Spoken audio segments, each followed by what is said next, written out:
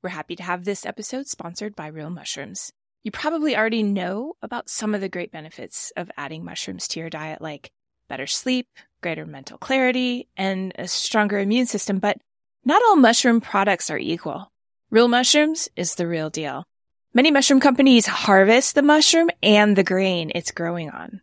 Real Mushrooms products contain no grains or starch fillers. They're organic, cultivated naturally, and third-party verified for beta-glucans, the compound that makes them so valuable as a supplement.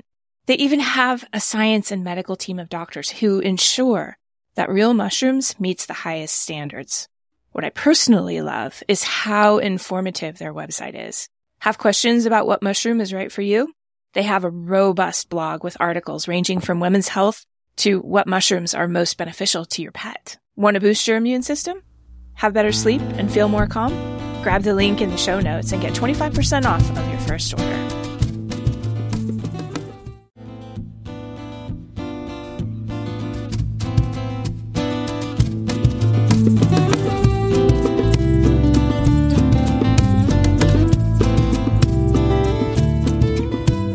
Curiously enough, acupuncture is not just sticking needles into people.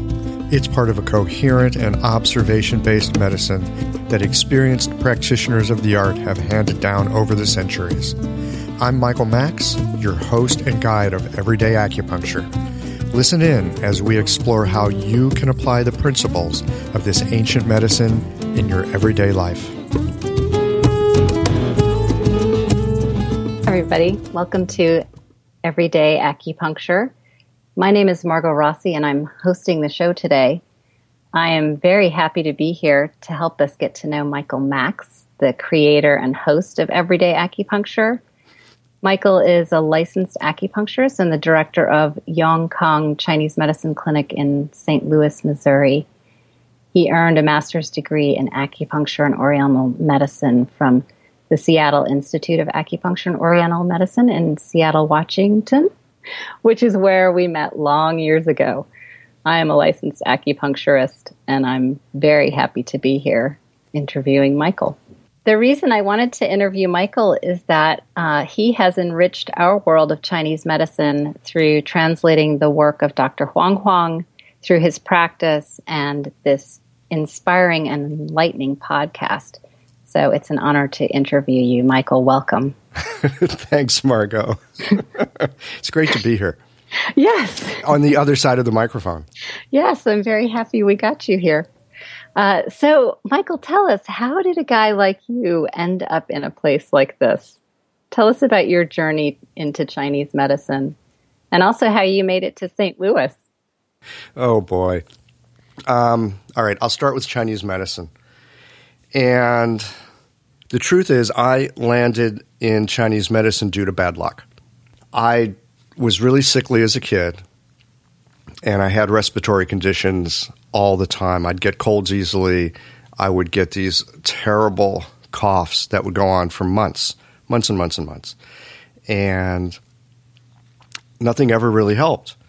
I'd tried the Western medicine route. I was offered inhalers and things of that nature and told I need to be on them for the rest of my life. And really, probably because they didn't seem to help that much, and because I'm just kind of leery of medicine in general, I've thought I'd really rather have the illness than have the medicine that treated the illness that didn't really seem to treat the illness anyway. So I gave up on Western medicine helping me with that, and I tried all kinds of other stuff.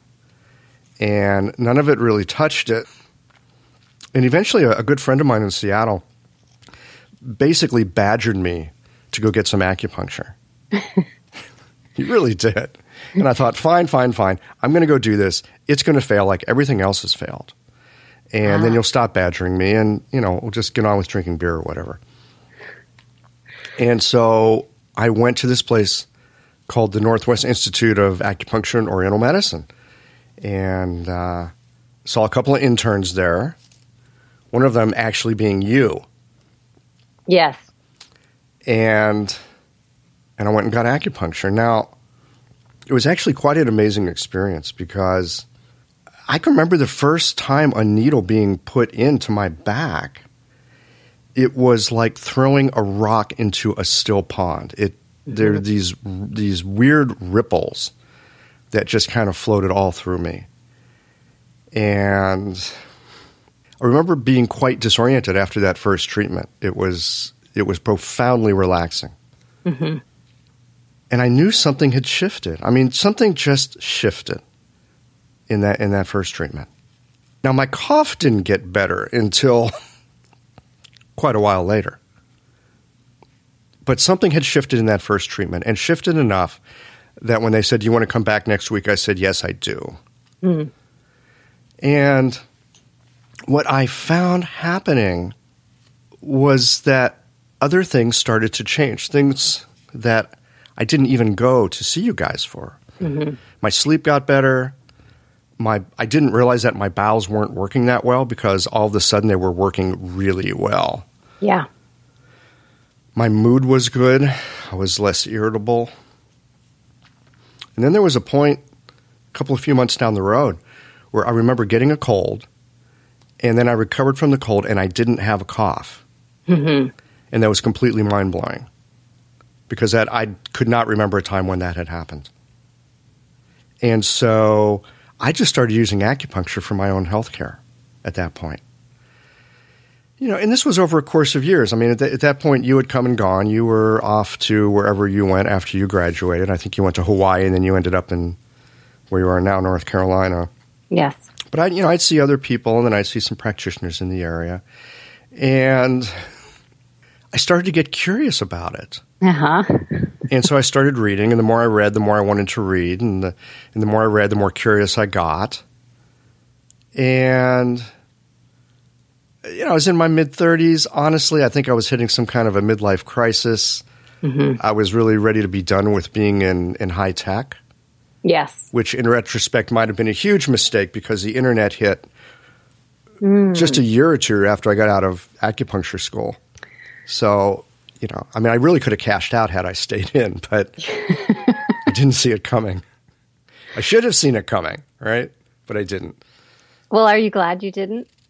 Oh, I had an experience turning 50 a number of years ago, and being really flipped out about turning 50, because I was actually in China at that time, and I was on a bus to this little town where they sell these teapots that are famous. They've been famous for centuries. I'm on my way to this great place to buy teapots, and I'm really excited about doing, and I'm totally flipping out because I'm 50 years old. Mm. And, I'm on this rickety bus with people smoking, and it's dirty and it's dusty. And I'm thinking, I'm 50. I should have a house. I should have a wife. I should have a retirement account. I should be at the top of my game. I should mention I was back there at that point working with Dr. Huang on this book. Yeah. That's what I was doing. That's why I was there. And I'm thinking, this is not what 50 was supposed to look like. Mm. All these things I'm supposed to have, I don't have them. And so I asked myself the next important question, which was, all right, you've been knocking around Asia for 10 years. What would you change? What would I have changed in the last 10 years to be living this life I think that I should have been living? Mm. And the answer came back, absolutely not one thing. Yes.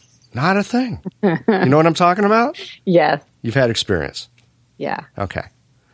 So if that's the truth of the situation, then maybe I need to take another look at what it means to be 50. Mm. And I'd say the same has been true with my journey with Chinese medicine.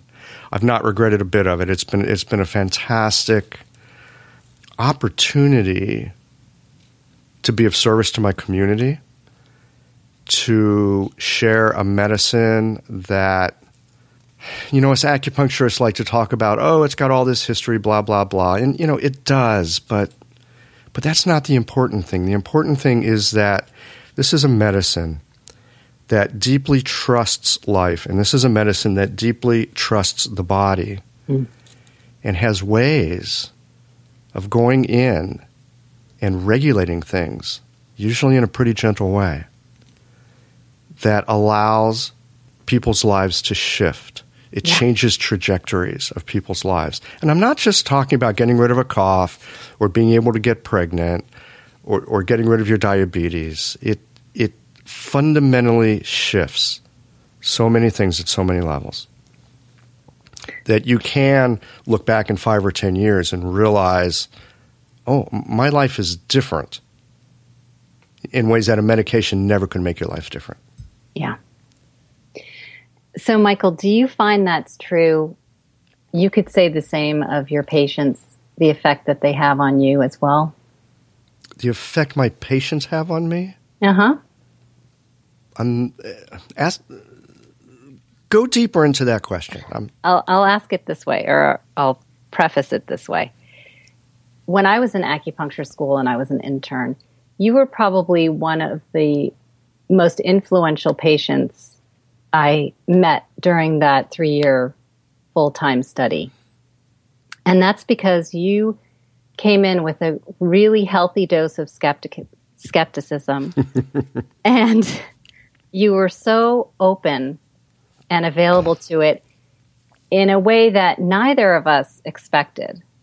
I didn't expect it of you, and I don't think you did either. I can remember one time you came in on a Tuesday, and we were doing auricular medicine, which for our listeners was a system of Chinese medicine wherein the ear is looked at as embodying the entire body. So you can treat every organ, you can treat the spirit just by using points on the ear. And you were really disappointed that that was what we were going to do that day. You didn't believe it. I remember this. Do you? Yeah, because I had such an awesome ride with that back treatment you gave me. And you're doing all this weird stuff with checking my pulse and putting these things in my ear and da-da-da. I'm like, yeah, get on with it already. Right. And do you remember what happened in that session? Well, let's see if our stories match. My recollection was, I think you did 2 needles in my ear, and I went somewhere else for a half an hour. Right. Yeah, I would agree with that story. So my question is, you're saying how this medicine has such a deep effect on you, and that's what keeps drawing you into your practice. It sounds like what keeps fascinating you is the subtlety of the medicine and also how deep it goes. How deep it goes and the results that are seen. Yeah. Yeah, and for me, one of the key things in my work is just how important the relationship is between myself and the people who come to my practice. And I find that their experience and my experience of them also keeps drawing me into the medicine. So my question is, do you find that's true for you too? Or is it really the medicine itself that keeps pulling you into, this fascination, or maybe I could even say the love affair with Chinese medicine and philosophy? Yeah. I would say that my love of the medicine and my interest in the medicine, I'm not able to separate it from the relationship that I have with my patients and the connection with my patients, because it all flows out of that. Mm-hmm. Yeah. There is no separation. Right. We have this idea in the Western world and with our conventional medicine that there's a thing out there to get rid of, or there's a thing out there to do something to it or about it. And that there are patients and there are doctors, and we're separate, and there's a body and a mind, and it's separate, and that is an illusion. Yeah, and the fact that in Western medicine, most physicians only have 5 to 7 minutes with a client. So establishing that relationship we're very fortunate in Chinese medicine that we have the time and we have the system that allows for that and encourages us to create that relationship. Yes. Yeah, it's rich, isn't it? It's rich. What's curious to me is I'm often, I won't say accused, because no one's waving a finger at me, but often my patients will say, God, I feel like I'm in a therapist's office. I hear this all the time. And, that's not at all what I'm attempting to do. It's just that I invite my patients to bring their complete selves to the process. Well, that reminds me of another experience I had actually treating you. It sounds like you were my only patient in those 3 years. I know that's not the case. But you did have a lot of influence on me. Well, there are influential patients. I can recall a few when I was in school that, they're still kind of with me in a way. I haven't seen them or talked to them in 16 years. Right. But sometimes they're kind of in the room. Yeah, I experienced that too.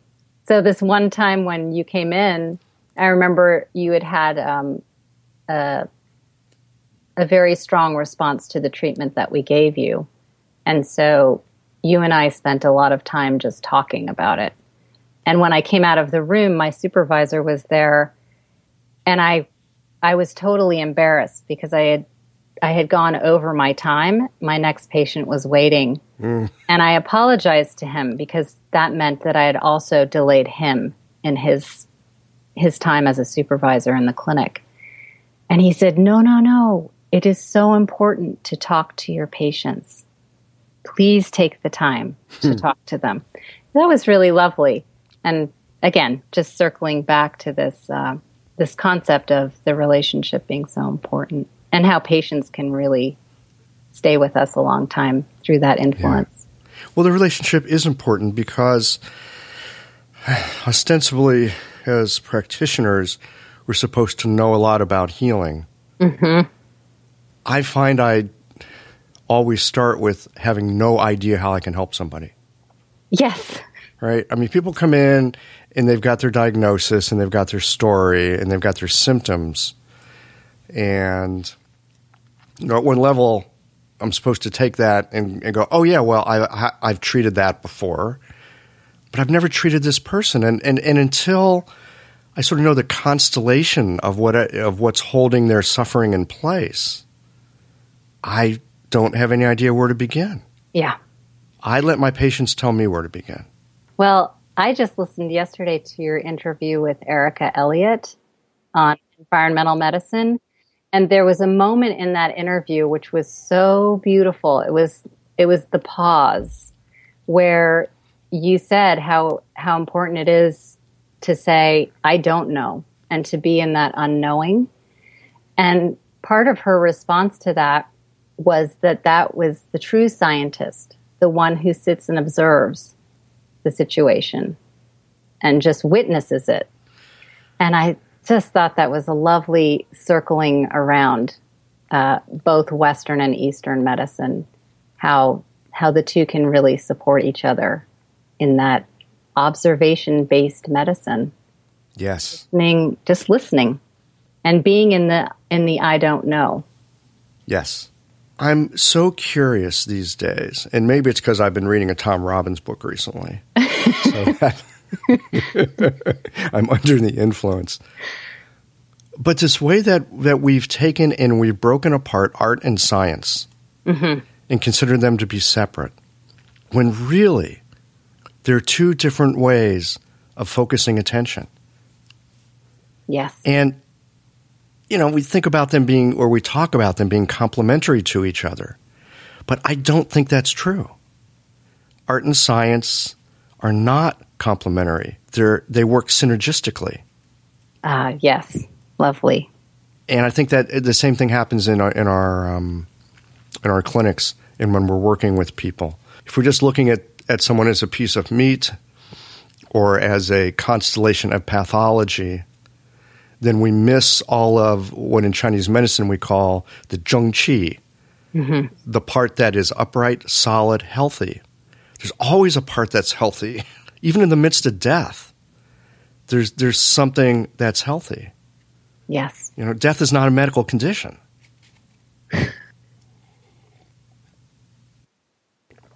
That's lovely. Just had to stop there for a minute. So, Michael, you have studied and practiced this traditional medicine in China. Mm-hmm.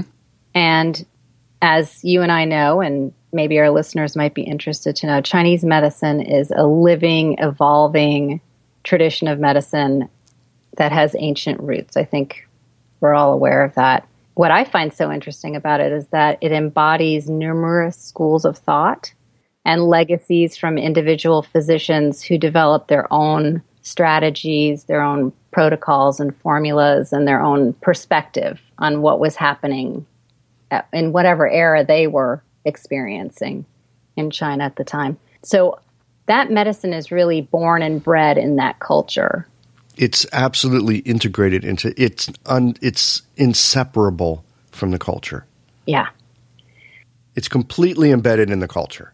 Which makes it a lot easier, I think, for patients to get in the flow of it because they already are in the flow of it. They don't know that they can't imagine not being in the flow of it. Right. Can I give you an example? Yes. Let me give you an example.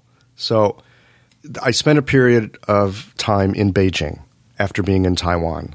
And I used to practice my Chinese by going down to this big marketplace where they sold imitation antiques. It was huge. It was a big tourist place.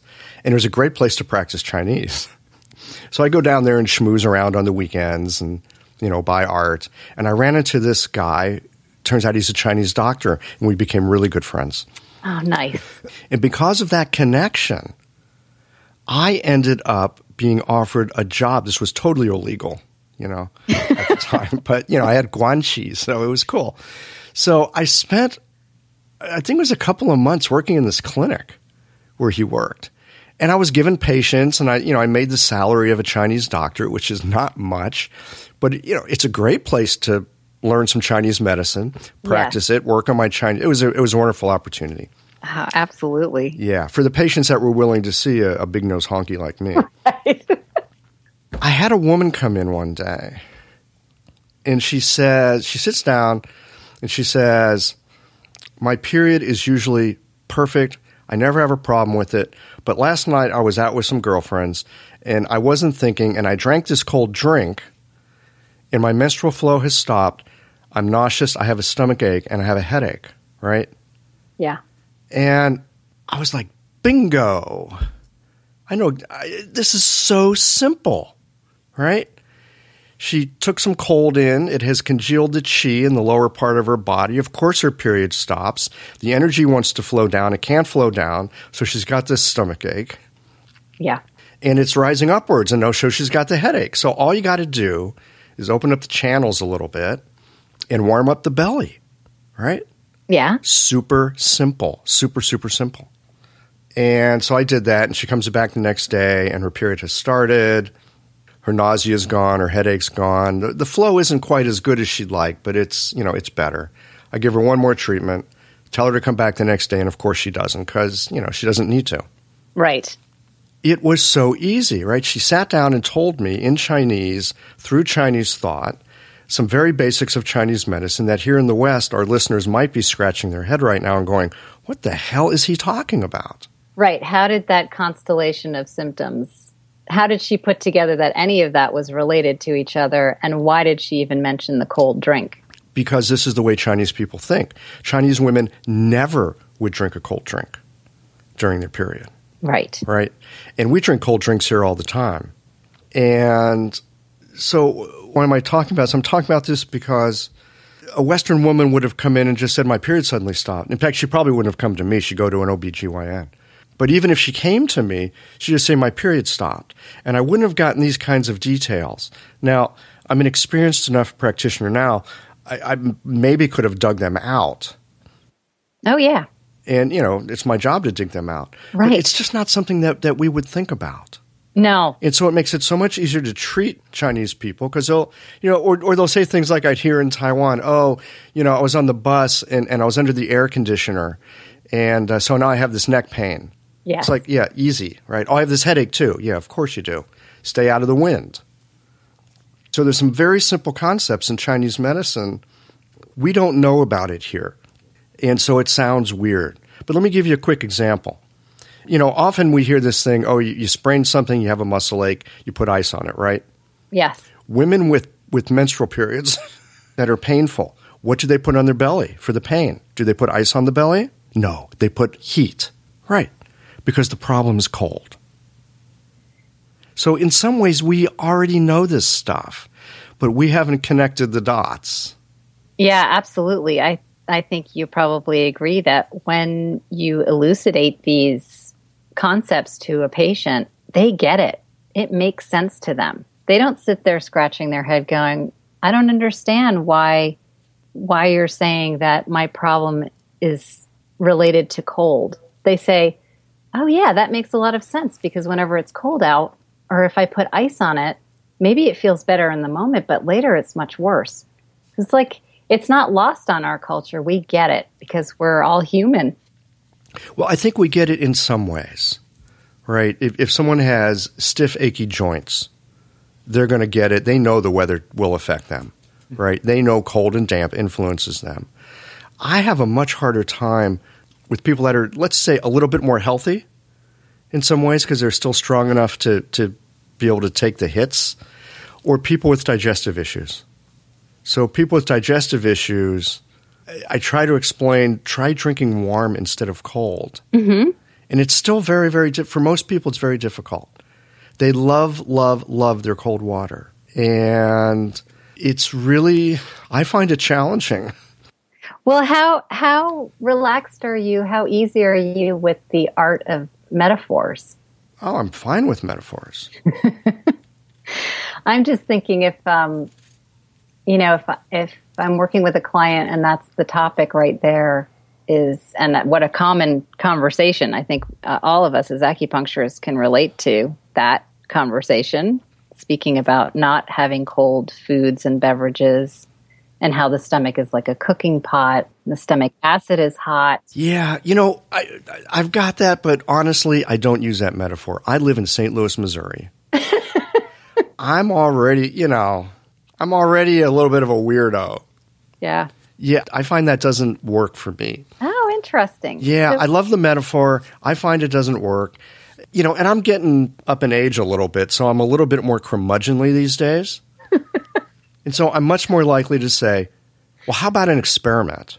Because, I do like my scientific mind. How about an experiment? How about you just don't drink anything icy for 3 weeks, right? Nice. Or how about, let's say you just don't do any dairy for 3 weeks. Or just leave the wheat alone for 3 weeks. Let's just get some data points and see what happens. Yeah, that definitely resonates with many people. Yeah, that works better for me. Yeah, definitely. I can see that.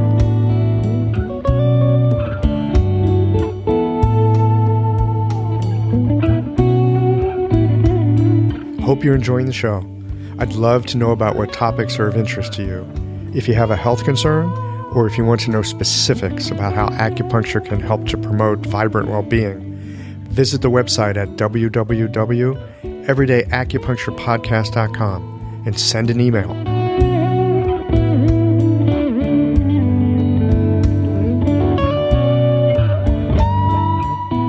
Well, that kind of circles me back to my question, which was, now that you're practicing here, yes, in America, yep, there are so many ways in which Chinese medicine in America is so different from Chinese medicine in China. For one thing, just as we have a cultural melting pot, we have a Chinese medicine or Asian medicine melting pot where it's not just Chinese. There's Japanese and Korean influences, Vietnamese influences here. We have people studying those branches of Chinese medicine. In this country, we have people practicing it. And then we also have people making up their own stuff, which I like to call American medicine. You mentioned, your clients in St. Louis, you have microculture there of how you have to fit this medicine in. Yes. But I'm just wondering if you can speak more about having studied in China, seeing how the medicine is practiced there, coming here, having studied here as well as practicing here. What you see as some of the interesting differences in how the medicine has morphed as it has come over that great ocean. Wow. That's a good question. That's a big question. It is a big question. It's a big question. Maybe we leave it for another time. Well, I don't know. I guess a big question has a big answer. Yeah. Go for it. A big front has a big back. Oh, boy. Where to start with that? So let's start a bit with some Chinese experience. Okay. I had this great chance to work with this old guy in Taiwan. He let me sit with him in his clinic. And of course, people would come in when they weren't feeling well, because doctors go to people when they're not feeling well. That's how I met him in the first place. I was really sick. Or people go to doctors when they're not feeling People well. people go to doctors when they're not feeling well. What did I anyway? And over there, people will often go to an herbalist or to an acupuncturist just because they're what we would say a little bit out of sorts. They're not sick, but they're not really well. Mm-hmm. Or often you'll see women in particular, after their menstrual period, they'll go and get some herbs or they'll go and get a treatment just to kind of re-regulate their system after losing blood, right? Or if people have, been through some kind of an experience. I mean, there's all kinds of reasons. People aren't yet sick. They'll still go and get, they say tiali, which we would translate as harmonize. I here in the States we say tune-up, and I hate that mechanical metaphor. Yeah. So I won't say it. Just harmonize things. Over here, I think people have an expectation that Chinese medicine is kind of magical. And so their expectations are, generally speaking, way out of line with reality. Okay, so what do I mean by that? So expectations either, well, this is a bunch of nonsense and nothing's going to happen, or expectations, well, I'm going to be cured in one treatment, right? And it's never like that. This medicine is more like cultivating a garden than fixing an engine. And so to sort of shoehorn that medicine into American thought, American lifestyle, in some ways, and you see a lot of schools doing this these days, and I think you see a lot of practitioners doing it. They try to cozy it up as Western medicine in a way, right? It's this integrative medicine. Yes. You see these ads with people wearing white coats and stethoscopes. We have nothing to do with that, right? Maybe I'll get a new picture done for myself with the clinic with me in gardening boots or something. Oh, lovely. I actually have a picture of two people gardening in my office. Yeah. Yeah. Because it really is, it is like that. Now, I think one of the things that we have going for us, especially with acupuncture, is because it works so under the radar of our usual Western thought, people will often have very deep experiences and no idea of what's just happened to them. Yes. All they know is, something. But there's no words for it, right? And then like my experience with you that first time, the main complaint may or may not change. But other things start to change.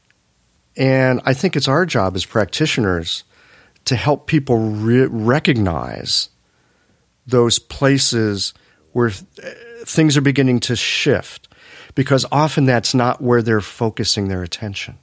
Right.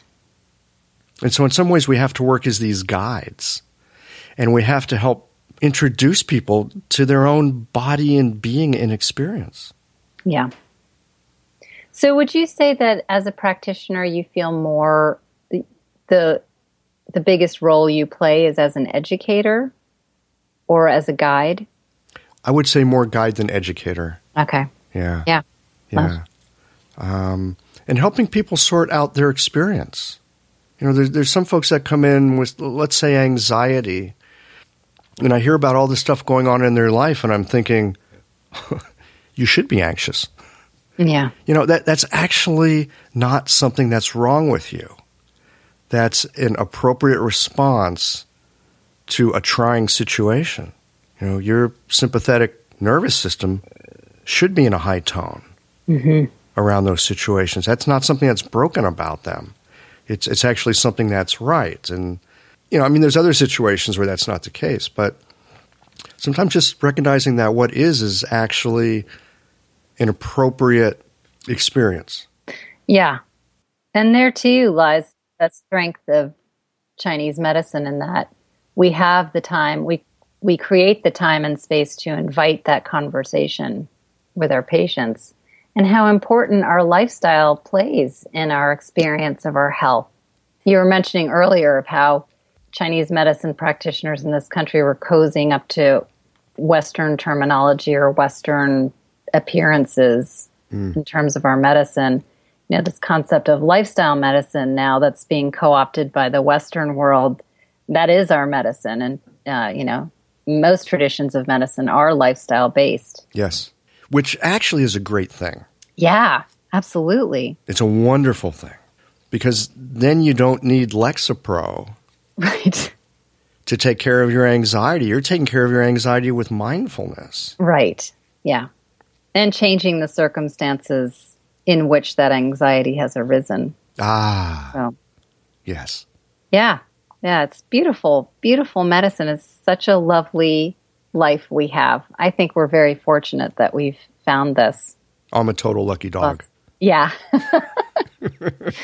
Do you have a little collar that has that on a No, but maybe I should get one. little dog tag? So I'm making an assumption here about what branch of Chinese medicine you studied at the Seattle Institute. And then also when you went to Beijing, what was your milieu there, that it was what we call classical Chinese medicine? Ooh, well, we're getting into language here, okay? Yeah, well, I wanted you to elucidate that because that's kind of a hot thing in Chinese medicine. You know, I'm a classical practitioner.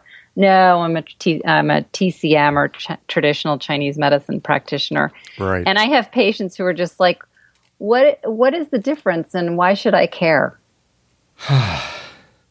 In one sense, it's simply marketing and branding. Uh-huh. Okay. We live in a marketing world, so, you know, it affects us that way. Oh, I love this. I love what you just said. Yeah. There's a handful of people I hope are listening. I'm not a historian of Chinese medicine, but I've had some conversations with people who are more historians and have a lot more experience than I do. And it would appear, especially if you look at the different herbal formulas that were used through different dynasties and different times, if you look at the different, I'm going to say cultures that China has been, the different dynasties, the different, you know, all through history, you know, it hasn't just been one China. China's a really dynamic place. And there's times where people have been living in peace and prosperity and times where they've been living in illness and war. And so the medicines and the traditions of those times will look very different from one another. Yeah. There is no one Chinese medicine. My sense is there are some underlying principles that really any of the different, I'm going to call them brands of Chinese medicine, Yes. they all have a similar root. So let me give you an example. Sometimes I get asked if I'm a 5-element practitioner. Mm-hmm. All right, because that has a certain meaning in the Chinese medicine world, that you've had a certain training, a certain piece of the tradition. Well, the 5 elements in Chinese medicine is part of the philosophy and thinking of old Chinese science. And anyone who practices Chinese medicine, acupuncture in particular, you cannot not be considering the influence of these 5 elements. Right. It's fundamental.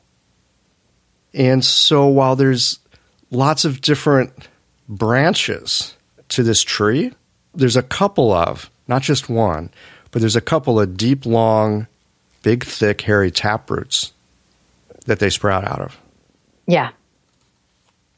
Well said. So the question is not which branch is the right branch. The question is, does this branch work for you? Mm-hmm. Is this a branch that you can cozy up to? Is this, but more importantly, is this a branch that the practitioner has gone deeply enough into that they can apply those principles that come from the deep taproots? Well, that sprouts up 2 questions for me.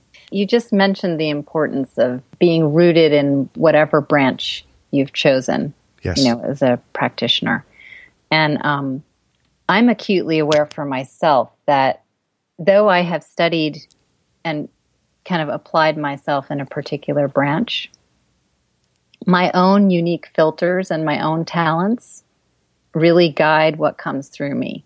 So it's kind of like, you put the coffee in a filter and then you pour the water over it. So it's Chinese medicine, but it's going through this filter that's also changing what's going to end up in the cup.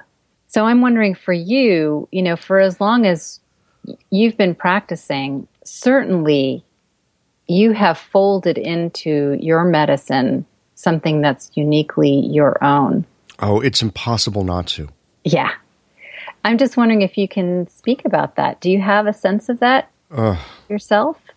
I don't think I really have a sense of that. If I remember a conversation we had a week ago, you and I, we're talking about teaching or books or this or that, and I don't think I'm clear enough on what my unique aspect is with that to really elucidate it. If I did, I'd be able to write the book. Yeah. Well, I look forward to that. I look forward to it as well. And then the other question that came up from that little tidbit you just shared was, how important do you think the physician's intention and expectations are in the medicine? I mean, even if, let's say one has dabbled in many branches and has not gone deeply into any one system, perhaps they haven't, maybe they've just scratched the surface of the root system as well. But they come to their practice with a very clear intention of what they want to invite in that moment and what their expectations are of the medicine. It's a good question. I think it's helpful to go deep in some aspects. I have a tendency to enjoy going wide. I'm curious. I'm curious about everything. And so it's easy to go wide and sometimes challenging to go deep. I've found that going deep helps to support the going wide. So, yeah, for me, that's important. Let me relate a quick little story. I read a book some time ago about this famous guitar maker. It could take him like 10 years to make a guitar. He's a bit quirky, but his guitars are considered sentient beings just about. I mean, they're incredible. And in the book, there was this line about, well, what does it take to make an incredible guitar? And the answer comes back, about 6,000 different things, but most importantly, the state of the mind of the guitar maker as they're doing it. And I think this really applies to the kind of medicine that we practice. Yeah, absolutely. I love that quote. It's really beautiful. I have one last question because I think there are lots of things I can circle back on, but so I know that your listenership consists of acupuncturists, students, patients, and then other. All kinds of other. It's really fascinating. It's great. So I have kind of a, I don't know if I'm going to stump you on this one, but I'm going to pitch it to you anyway. So Hippocrates' famous quote is often translated as, "Life is short, the art is long, opportunity fleeting, and judgment difficult." So as an acupuncturist, and I'm also going to call you a scholar, Michael, you're just going to have to suck that one up. What do you have to say to our listenership regarding this journey for you and for them, this journey of life using Chinese medicine as a guide? Well, that last word you said, using it as a guide, rings a bell for me. We can use Chinese medicine to fix things. Right? In the classics, I can't remember which classic it is, probably the Huangdi Neijing. They talk about the sort of cruder level of doctor is the doctor that fixes things. And that's a good doctor to be able to see when you need something fixed, right? Yes. But there's this other level of doctor that kind of sees things coming before they arrive and helps people to avert the mischief that would come from that. And, we're talking about, I'm just talking about practitioners here, but the truth is, I think for each of us in our lives, we can fix the stuff that seems broken or wrong or needs attention. And that's a really important thing to take care of, right? A baby's crying, you need to take care of them. A bill needs to get paid. You need to make sure that you've got your finances in order. There's that level. There's also this level of cultivation. There's this level of being enough in touch with how our life is unfolding that we can listen to or be drawn by the stuff that's kind of at the edges, that's still a whisper, or maybe not even a whisper yet, but kind of present. And Chinese medicine allows us to practice like this, but really, I think it's kind of a practice not for medicine, but for life. That quote that you just gave from Hippocrates, that's just good instructions for living, right? Well, you passed the test, Mr. Max. I have? Oh, yes, but what test was it? Yeah, that's what I'm wondering. What was it testing? What was the question again? Okay, so actually I thought of something else to ask you. Mm-hmm. I'm curious, in this journey of medicine, do you feel that you have arrived home?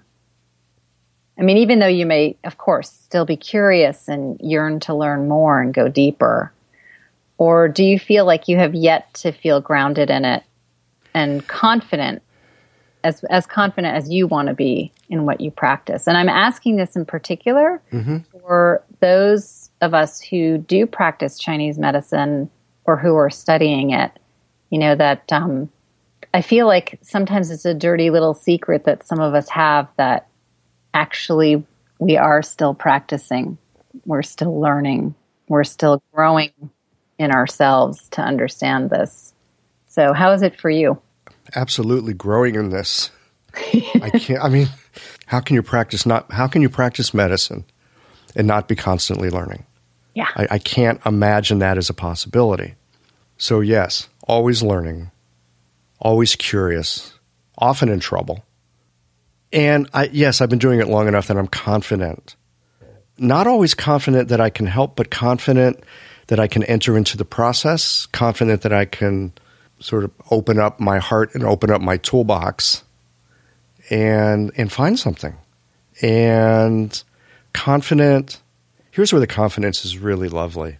And this is where I feel like a scientist more than anything else. Because, a scientist is as happy to get a no as a yes, right?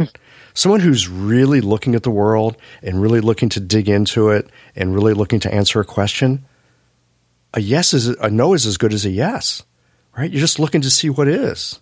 Yes.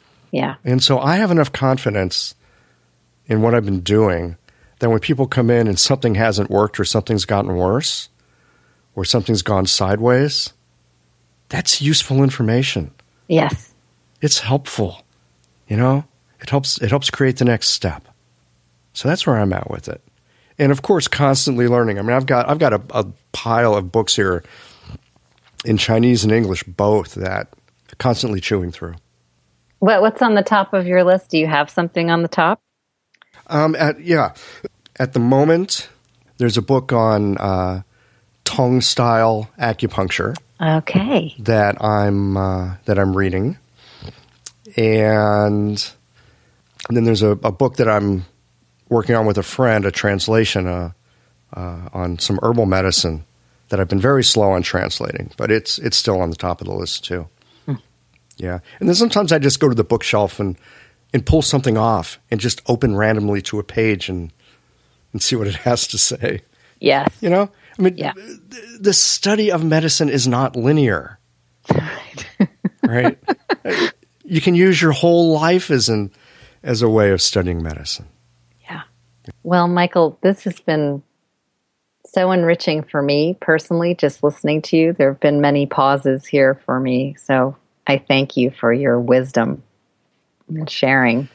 Is there anything else you want me to inquire about that we didn't touch on? I don't think so. I just, I want to thank you for being there at the beginning of this journey. Oh. And for being there at major transition points on this journey as well. You know, I wouldn't have gone to acupuncture school if I hadn't had that conversation with you. Do you remember the conversation? I do remember the conversation. Yeah. What do you remember about it? Oh, okay. Here's my artist's brain. I remember sitting with you and the feeling of the sun and the sounds around us. We were having, I don't know if we were having lunch or if we were having coffee or tea or whatever. But I just remember the sensation of being with you in that moment and just feeling how right it was. I love that. I love that. Now, you use that in your practice with your patients, don't you? What? Which part of it? This artist piece that recognizes the field that you're embedded in. Oh, absolutely. Yeah. Yeah. That's great. Here's what I remember. I'd already had a master's degree that I wasn't using, and I just paid the damn thing off. And I didn't want to go and get another master's degree for something that I may not do. And you said, well, why don't you just begin? You'll fall in love with it in a few months or not. And if you don't, you just leave. All you've done is learn more about something you're interested in. And if you fall in love with it, then you've got it. Either way, you can't lose. I'm so glad I said that, or that you remember it that way. That's my recollection of that particular moment. And isn't it amazing how these moments hold so much? Yeah. And yet, what does our mind grab? One little piece of that story. Yeah. Well, I'm so happy for you, and I'm really appreciate how you have enriched our world. And by our, I'm speaking for those of us who practice Chinese medicine. And of course, it's lovely to know you're my colleague and my friend. It's lovely for me too.